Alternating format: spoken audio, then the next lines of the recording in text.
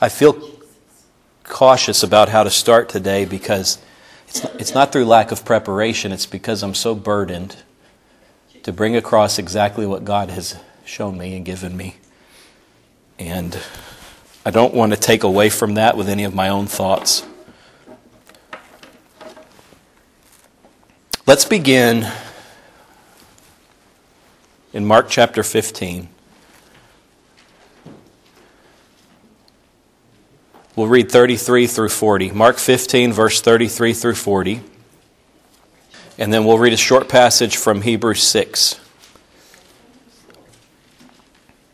Mark these places in your Bible, and maybe you can study them in more depth later. Mark 15 and Hebrews 6. The clear burden the Lord has put on my heart is, if I gave this message a title, Beyond the Veil. Beyond the Veil. V-E-I-L. Some of the newer translations might call it curtain. But what we're talking about, to be clear, is the material that hung and separated the Holy of Holies from the rest of the temple. That's the veil.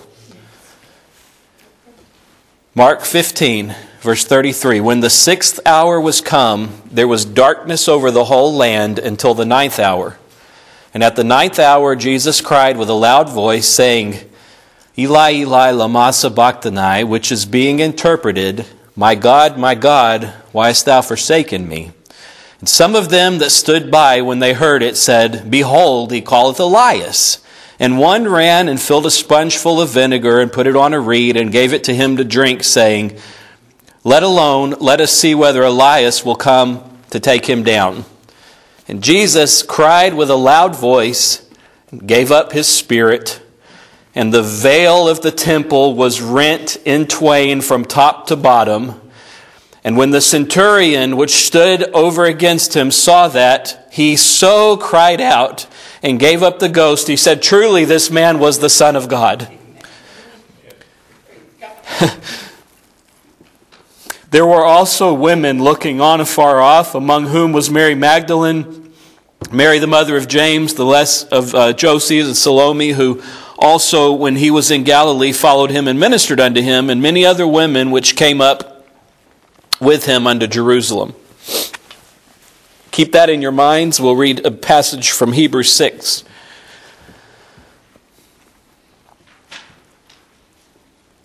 13th verse. When God made promise to Abraham, because he could swear by no greater, he sware by himself, saying, Surely, blessing I will bless thee, multiplying I will multiply thee. And so, after he had patiently endured, he's talking about Abraham, he obtained the promise. For men verily swear by the greater, and an oath for confirmation is to them an end of all strife. Wherein God, willing more abundantly to show unto the heirs of promise the immutability of his counsel, confirmed it by an oath, that by two immutable things in which it was impossible for God to lie, we might have a strong consolation, who have fled for refuge to lay hold upon the hope set before us, which hope we have as an anchor of the soul, both sure and steadfast, and which entereth into that within the veil, or beyond the veil, whither the forerunner is for us entered, even Jesus, made a high priest forever after the order of Melchizedek.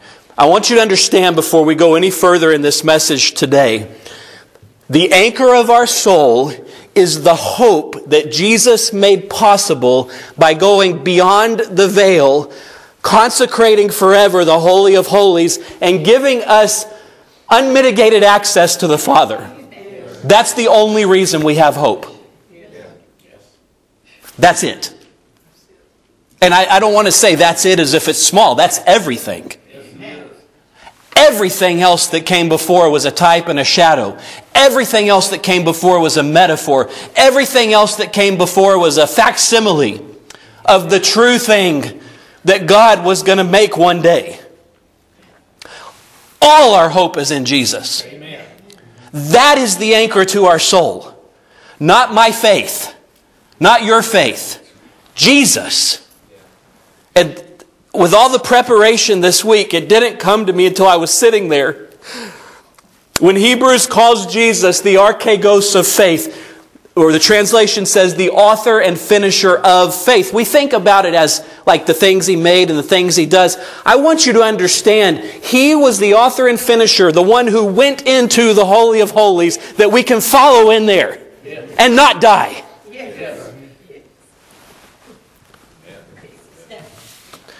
If that doesn't resonate or mean anything deep to you yet, that's okay. I pray the Holy Spirit will bring this out to your hearts. See, I don't have any information to tell you that's going to change you. But if the Holy Spirit will work in your heart and show you some of what He's shown me this week, you're going to be a whole lot better off. So, we've talked about the veil. We read a couple of passages about it. We see clearly that when Jesus died, a lot of things happened. There was an earthquake, rocks were torn in pieces, the earth was dark for 3 hours. Some type of solar eclipse. I don't know exactly how God did it. Whatever happened, there was such power in His death that centurion guarding and making sure that this horrible event happened, there was so much power in His death that he said that was the Son of God. Wow. Do you know God can... He brings power even out of death, even out of your suffering, even out of when you feel small, broken, and insignificant. His power can be present in that. Jesus showed us that. And when He died, not only was the earth affected, not only were spiritual things affected, the temple veil, a piece of material, a thick, strong piece of material was torn top to bottom. Lots of other things happen that I'm not prepared to, I don't have time to discuss today. Graves being opened up and people getting out and telling people about the Lord. You say, that sounds hokey. It's not hokey. That's the power of God. Amen. They were bearing witness to what He had done. With God, all things are possible. Amen. And then we see in this the passage from Hebrews, I want to read this last part again. We have this hope as an anchor for the soul, sure and steadfast, and which enters into that within the veil. Even Jesus made a high priest forever after the order of Melchizedek. Jesus. So what is the veil? And why is it significant? Some of you who've studied, you already have some answers. Good.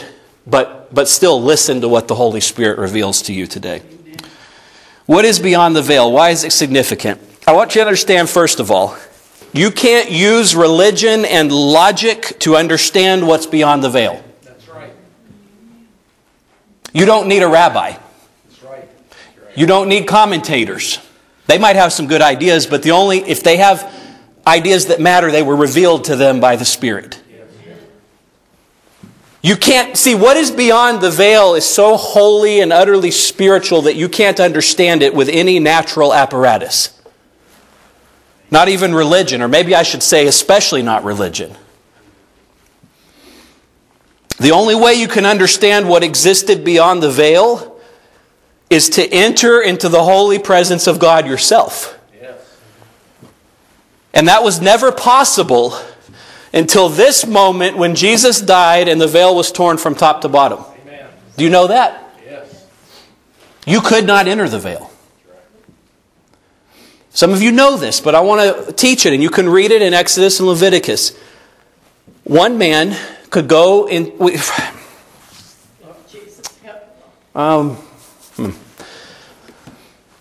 I need to back up, I guess, and explain. God gave Moses a clear pattern for how He wanted to be worshipped, and He told him, you have to copy this exactly.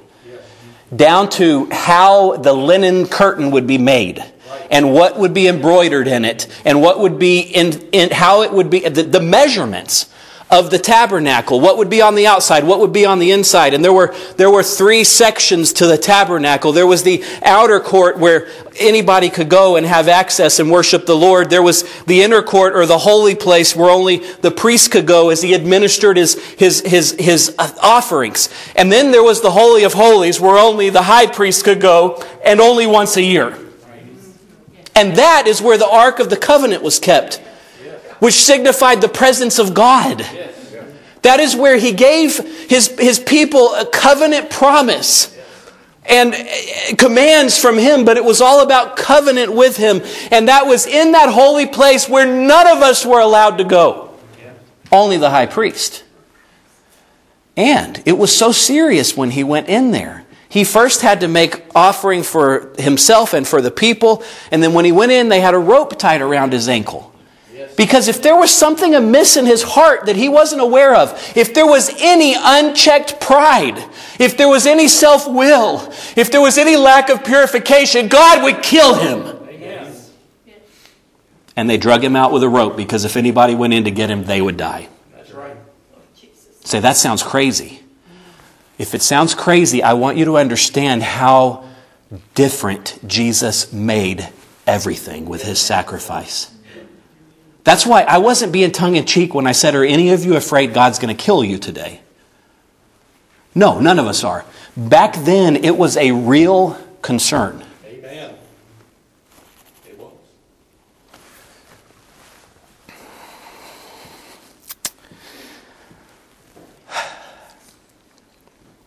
This veil, to put it simply, was the dividing barrier that separated us from the presence of God. Amen. This is not no big deal. It's the biggest deal. The most serious thing I can talk about. And you could only go in the presence of God in a way, as I said, he prescribed, and only one person could. And all of you, if you were Hebrews back in that time, you better hope the priest was right with God. Because what would happen to your sacrifice for that year if he died? Can you imagine having your hope in that man? Who Hebrews 5 tells us is himself encompassed with infirmity and weakness. So that he might also realize nothing he does on his own can help anybody. It's all God. Amen. When Jesus died, offered a perfect sacrifice to the Father in heaven, and supernatural power of God ripped that dividing barrier from top to bottom, here's what happened. There's no more separation from God. There's no more division. There's no more old religious systems. There is only Jesus.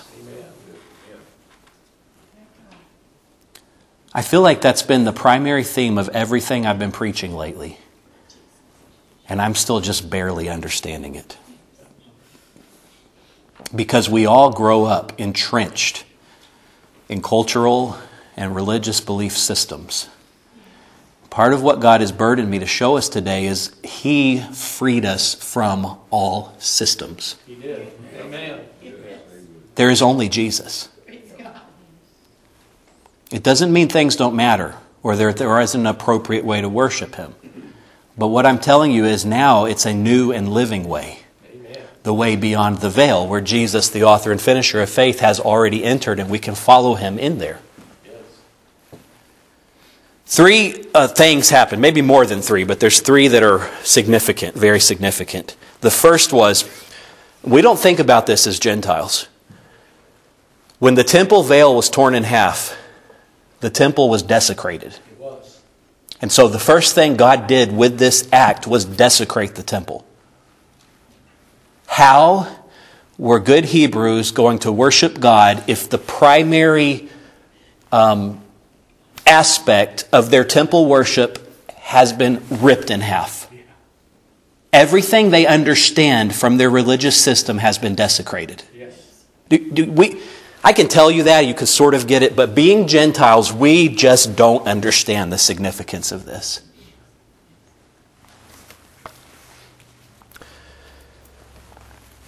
John 2:19, Jesus said, answered and said unto them, destroy this temple, and in 3 days I'll raise it up. Now, we know, Scripture tells us he was talking about the temple of his body himself. And yet, there was also an allusion to what would happen. God was destroying the old religious order that he had established and ushering in a new and living way. There's no more veil. There's no more temple worship. It's no longer necessary. Could you imagine having thousands of years of strict adherence in religious teachings? I'm not saying these things didn't matter, I'm saying they were only shadows and figures of that which was to come, and the law never justified anybody. And yet God required that they try to observe the law in this way and have this temple worship. And I'm getting ahead of myself a little bit, but it was all to establish an understanding of the holiness of God. Amen. If there's no veil of separation from the Holy of Holies, from the rest of the temple, the people can no longer practice temple worship like God told Moses. He clearly showed Moses, Exodus 25, verse 8, "Let them make me a sanctuary that I may dwell in their midst. Exactly as I show you concerning the pattern of the tabernacle and all its furniture, so shall you make it." This was the prescribed place where God would dwell with His people, and now God has destroyed it. Where's He going to dwell now? In this temple. Do you understand? Yes, amen.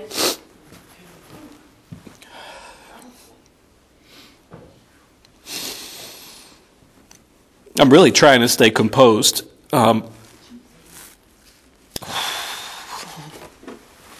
Just so you can hear me.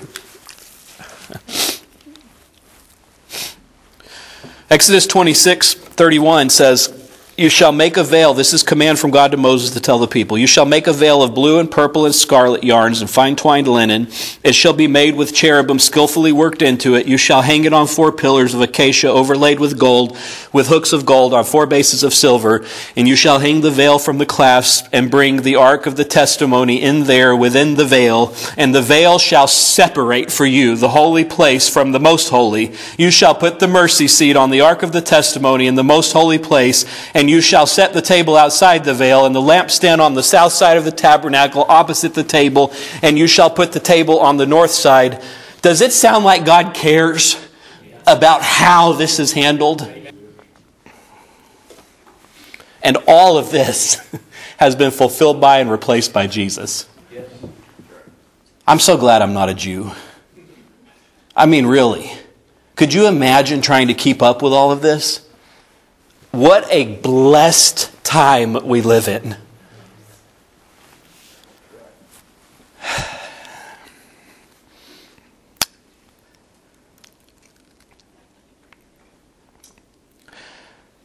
Hebrews 10:1, I've already paraphrased this, but I want to read it beginning in Hebrews 10 verse 1. "The law, having a shadow of good things to come and not the very image of the things, can never, with those sacrifices which they offered year after year, continually make the comers thereunto perfect."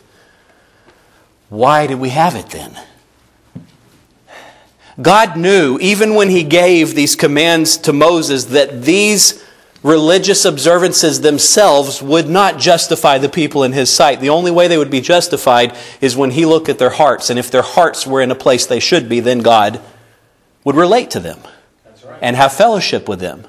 You could do all the check boxes, all the religious requirements, and your heart could be amiss, and there would be no fellowship with God, even back then. Amen. Even back then, it wasn't like God had it this way and now He has it this way. Underneath, fundamentally, it was still the same. God still looked on the heart, and yet He had these religious requirements, again, so that the people would have some concept of who He is. So we're going to consider that just a little bit today. I like how the New Living Translation handles this particular verse. "The old system under the law of Moses was only a shadow or a dim preview." A dim preview of the good things to come, and not the good things themselves. The sacrifices under that system were repeated again and again, year after year, but they were never able to provide perfect cleansing for those who came to worship. Now we have perfect cleansing. Now we don't just have a dim preview. We can look with unveiled faces. Isn't that beautiful? Amen. We miss out on it oftentimes because of our own sins, our own limitations, our own lack of expectation. But we have access. The second point. The first was God desecrated the temple. The second thing that happened when Jesus' sacrifice allowed the veil to be torn. Prior to that, this was a place, the Holy of Holies, enshrouded in darkness. once it was built, nobody ever saw the inside. That's right. Except the priest one time a year, the high priest. Yep. What went on inside there was a mystery to everyone else. That's right. When this veil was torn, there's now light shining on the mystery of God. No longer is he enshrouded in mystery. No longer is he covered up by a lack of understanding. Jesus, the light of him, has shined in our hearts. Amen. That's what Scripture teaches. He was the light which lights every one of us who know him. Amen. Isn't that beautiful? And then in heaven, he's going to be the only light. There won't need to be any other light. This is so glorious. 2 Corinthians 3 verse 12, since we have such a hope, we're very bold. Not like Moses. Isn't that fascinating? We don't have to be like Moses. As good of a man as he was, as faithful of a saint of God as he was, as strong of a warrior as he was, as powerful of a leader as he was, he did things through God that I'm never going to do. I'm never going to point my staff and the waters are going to spread. I'm probably never going to bring water out of a rock. Probably never going to bring plagues on a warring nation. Moses had a unique, special job, purpose, and power with God, and yet we don't have to be like him. We have a better circumstance. Do you know that? Not like Moses, who would put a veil over his face so that the Israelites might not gaze at the outcome of what was being brought to an end. Even back then, there was a foreshadowing that this religious order that God has established is going to be brought to an end. Yeah. And there was also a diminishing of the radiant glory of God upon Moses.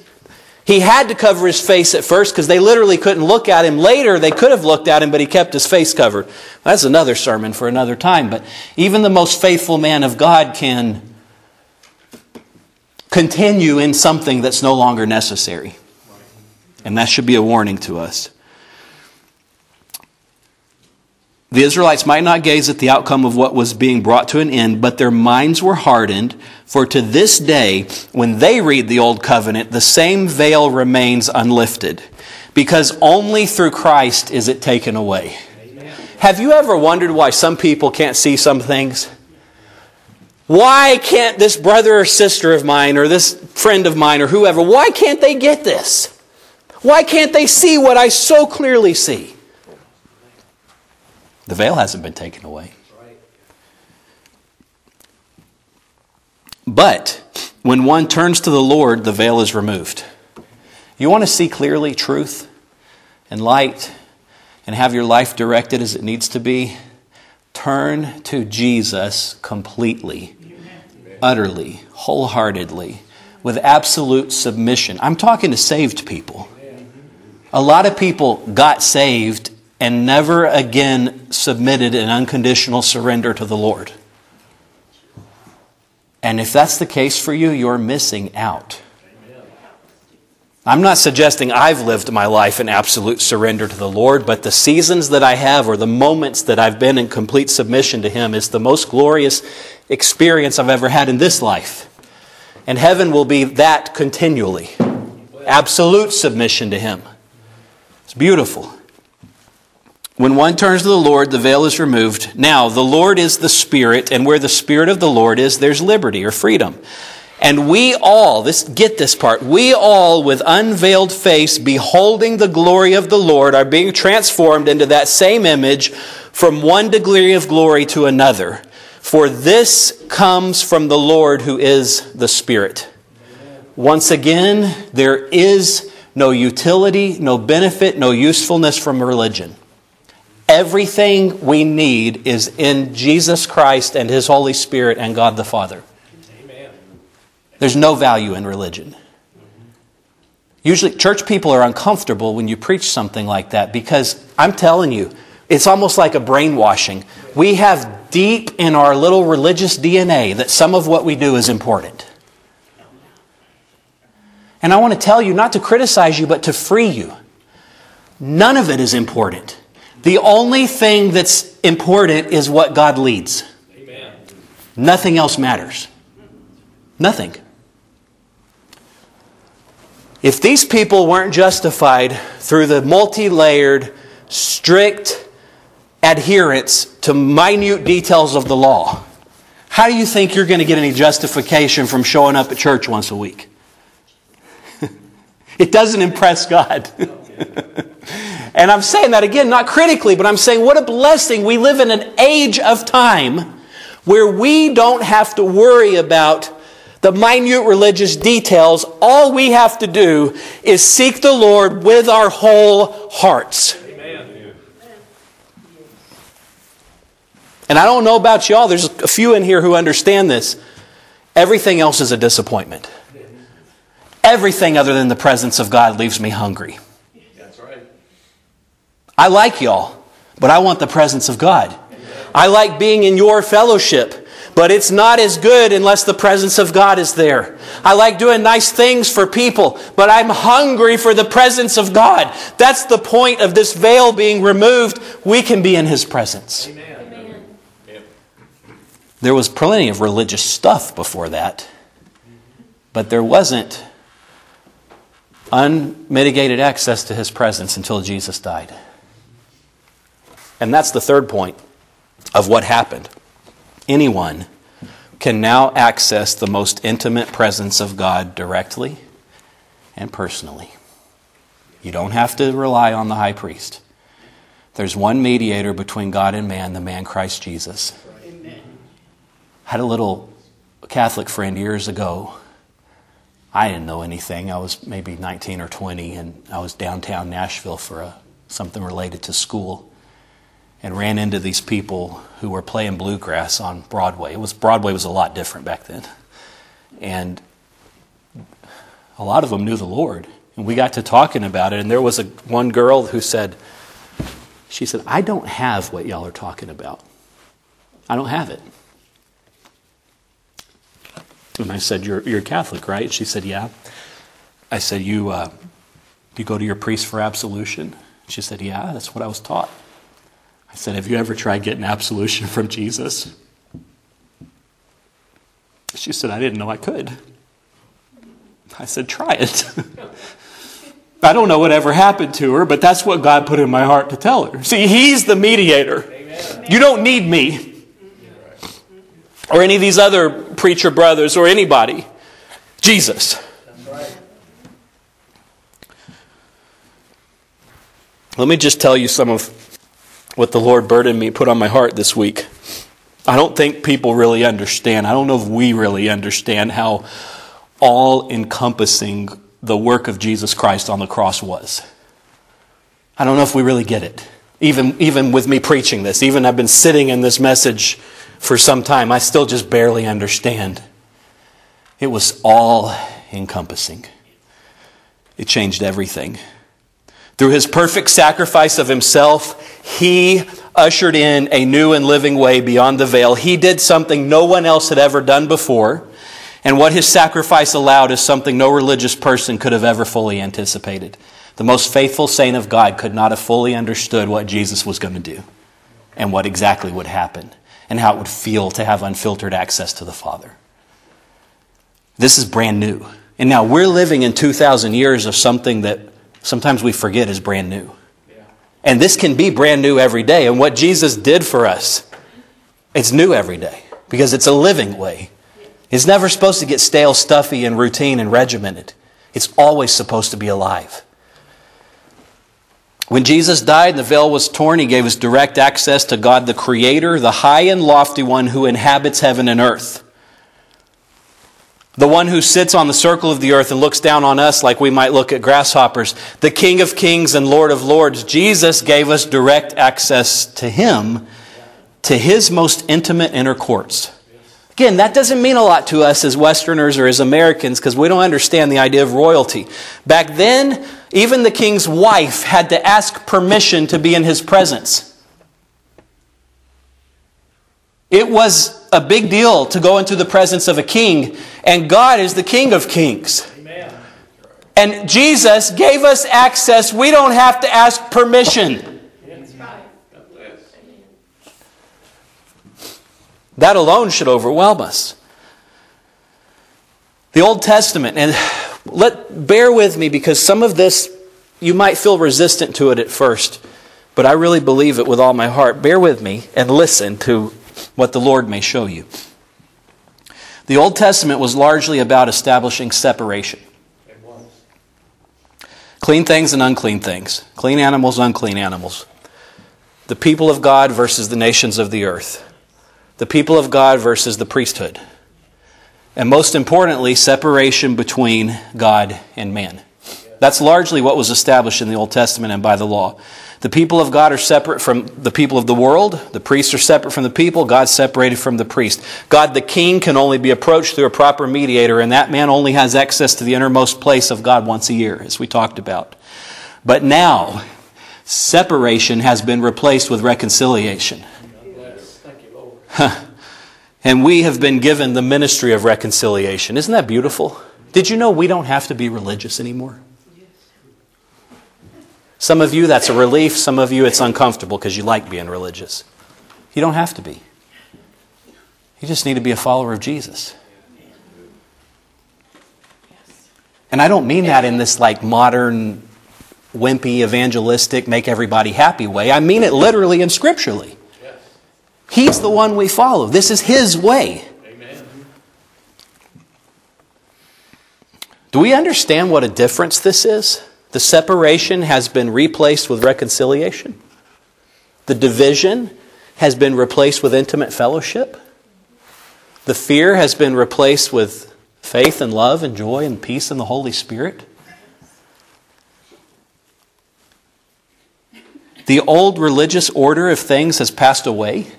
We have something new, full fellowship with God the Father and the Lord Jesus Christ through the Holy Spirit. This never was heard of before until Jesus died. Much of the Old Testament deals with this simple but profound truth. God is holy. What do we mean when we say God's holy? That He's set apart, that He's separate from sinners, that He's high and lifted up, that He dwells in light no one can approach to.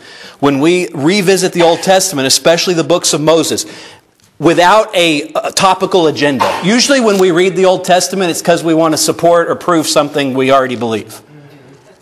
And that's how we read it. Let me confirm something that I already know. When you read the Old Testament without a topical agenda, the main thing you see is the holiness of God and His separation from everything else. As I reread Exodus this week in preparation for this message, the separation of God from His creation was so clear. And this understanding is overwhelming. We see clear separation between the things of God and the things of the world. Clear lines between the people of God and the people of the world. Separation between God and man. And when we read with this open eyes, the only way I could even approach what I felt like was to say God is other. And really that's the definition of His holiness. We don't even know how to describe it. He's so different than us, it's just other.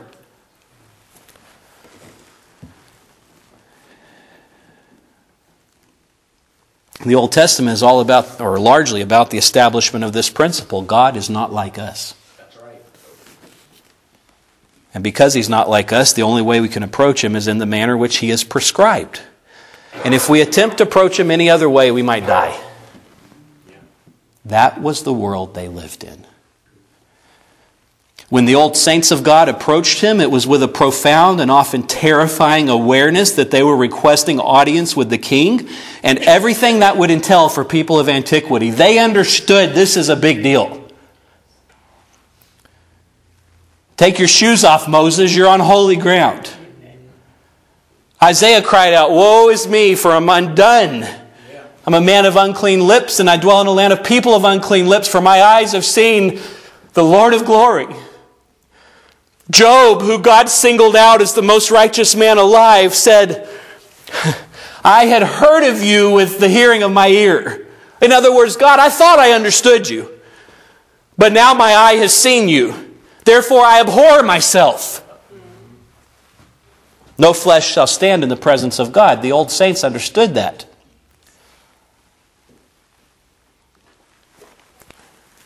The deliverance of the Israelites from Egyptian captivity demonstrates the separation of God from man, that He's all-powerful, that He can do whatever He pleases.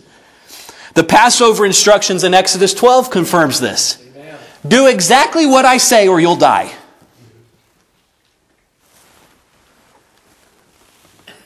The people's wilderness sojourn confirms this. They had a good time when they listened to God. When they didn't, it was terrible. We even see this in the life of Moses himself. The main man of God at the time, if you want to think about it like that. He served God faithfully. He put up with those people for 40 years. Anytime a pastor now gets frustrated with a congregation, they need to just think of Moses and his patience. 40 years with a stiff-necked people in the wilderness. Faithful servant of God. And if we're not careful, we with our modern eyes might look back on God's decision regarding Moses not entering the promised land and say, that's not fair. That's how I sort of feel in my heart. Poor Moses. Don't you kind of feel that way unless you understand the bigger picture? And if you don't know what I'm talking about, there was a time when Moses struck the rock, brought water out of it, and we look back on that and we might say, he still got the desired outcome. What's the big deal? He got the water out of the rock. The big deal is that's not what God wanted. Amen. God could get the water out of the rock by Himself. He didn't need Moses. What God wanted from Moses was absolute, unconditional surrender and faithfulness from his heart in every moment. Amen. This is so important. We don't understand. God hasn't changed. And this was so important to God. This one act of carelessness kept him from the promised land.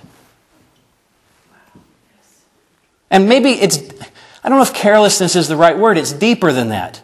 Moses was going to take on himself and do something that needed doing. Let this be a warning to us. We don't need to do stuff for God. Amen. We need to follow Him. Amen. It's so different. Moses thought God needed him to get some water out of a rock. He didn't get to go to the promised land. Doesn't mean he wasn't saved. Let's be clear. He still went to heaven. But he didn't get to experience what he'd been waiting for his whole earthly life. That's how important it is not to take upon ourselves tasks that we think God wants. We need to be sure that we're not doing stuff for Him. We're walking with Him. Yes. Holding on to Him. Yes.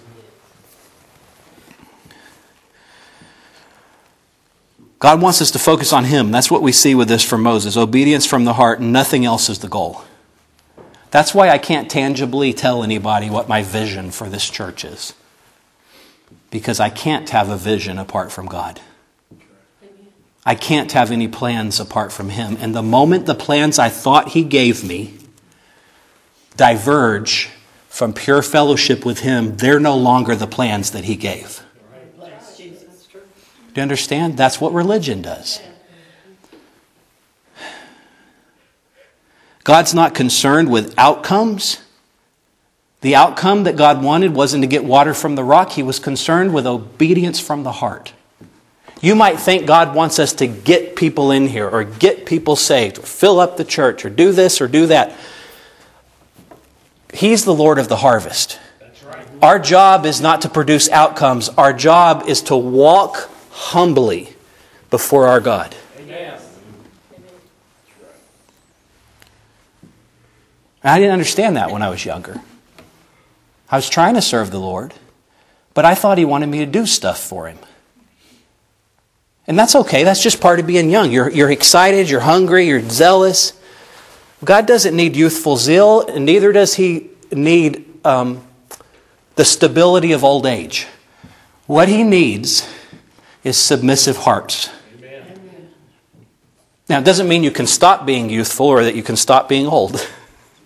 There are seasons of life. I'm a little more stable than I used to be. Some of y'all are very stable. That's how it should be. That's the natural order of things. That's why Scripture teaches us to listen to people with white hair. You shall rise up before them and call them blessed. I was taught that. That's why. There's a natural order of things. But the main purpose of all of this is we never arrive at a place that we can do anything for God. We must always be with Him. What He wanted was for Moses again to seek Him, to yield to Him, to obey him in every moment. The instructions God gave you last week might not be what he wants done today. We got to be careful. When Moses lifted himself up to strike the rock, however well-intentioned he might have been, he usurped his position before God. And we need to take a lesson from this faithful servant of God. I've tried to clearly say, I want to say it again, I'm nothing like Moses. I mean, I don't even pretend to think I've been in the presence of God like Moses was. And if that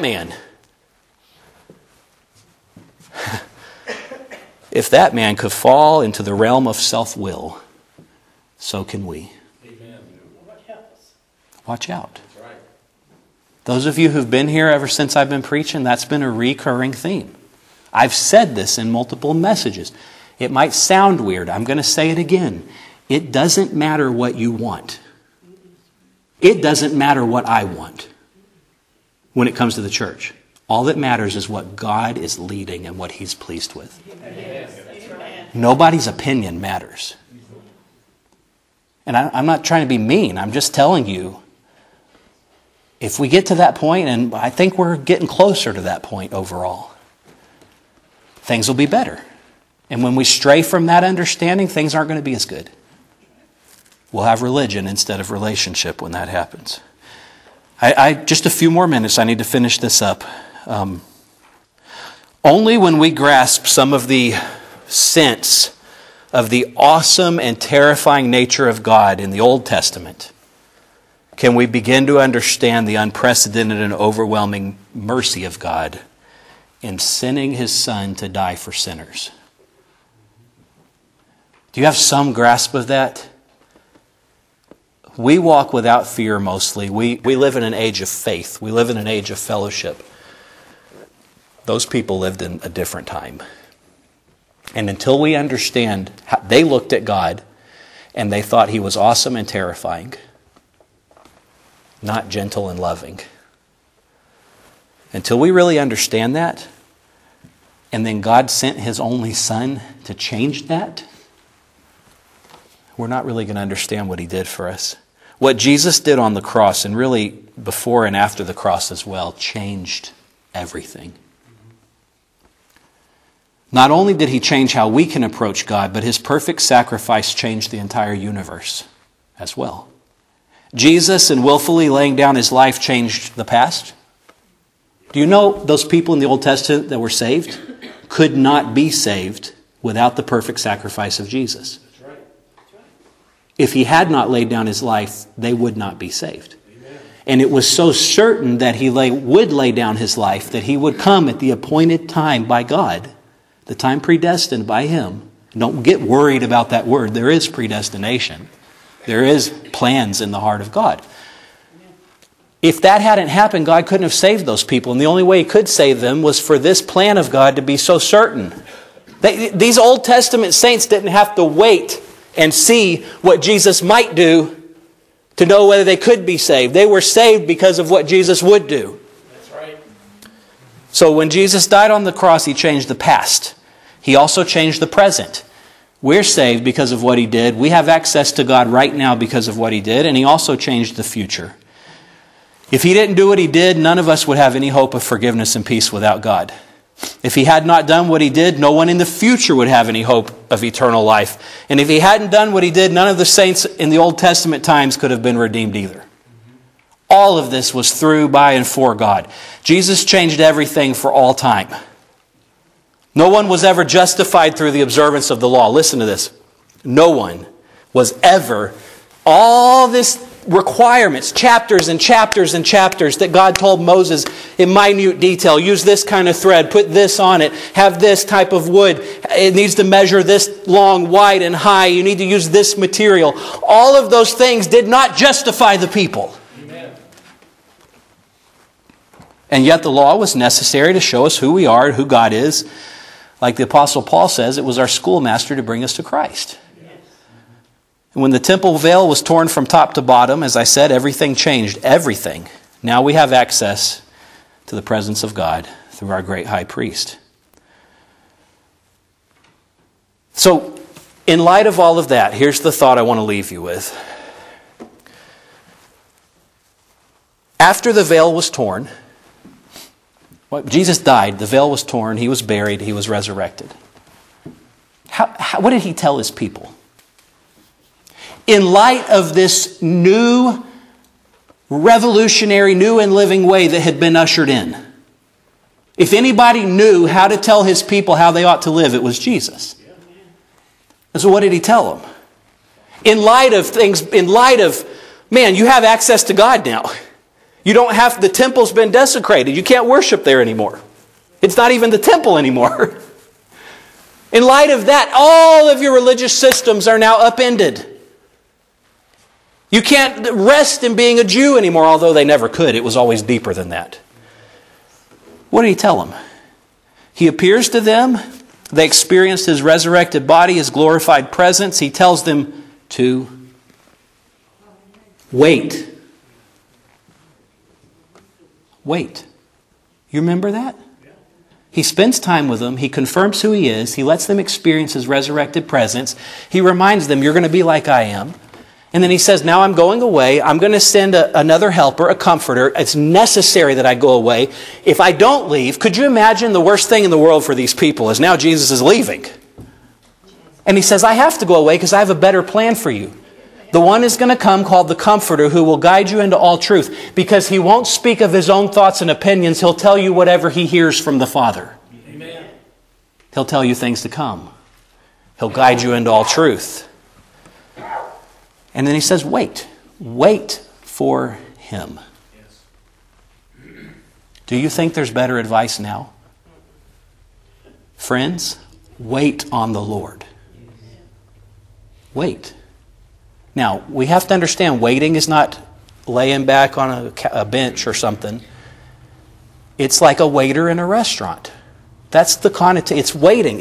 I'm not going to do anything until I know it's what I should be doing. You know, have you ever been in a restaurant, you have a waiter who doesn't understand his role and he keeps interrupting your conversations? That's not what we're talking about. And we're also not talking about the other extreme these days where you go to a restaurant and some kids or older person is on their cell phone and you can't even get a glass of water. That's not what we're talking about either. What we're talking about is the waiter understands his or her role and he's ready. He's attentively watching. The moment you need something, I'll be there. And until then, I'm going to shut up. That's my place. And this is a picture of how we wait on the Lord. And I'll say it again. We don't ever need to come here with any of our own ideas, our own plans, our own desires. We need to come here with submissive hearts. Mutually in submission to each other, completely in submission to the head, and hungry for the manifestation of the presence of God. Jesus tells them to wait. Because, again, nothing they used to rely on would work anymore. We're in an age of time. I have to say this. I'm trying to get finished, but I need to tell you what I need to tell you.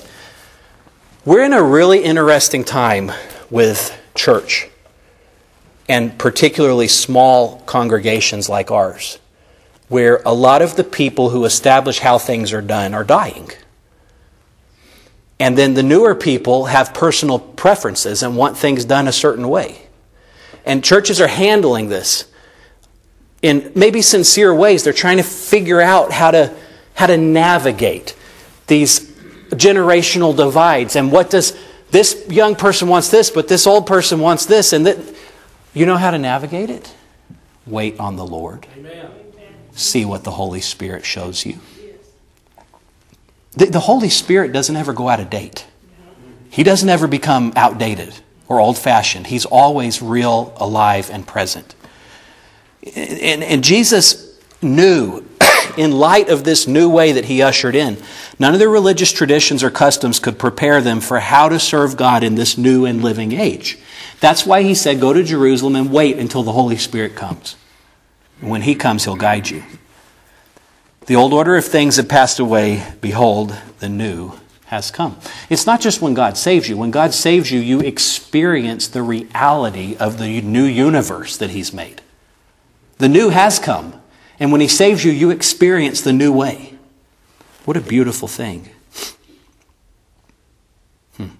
We live in an age of time that's beyond the veil. Isn't that beautiful? What do we do with that? I guess maybe the best way we could conclude is to echo the words from the Apostle Paul's heart.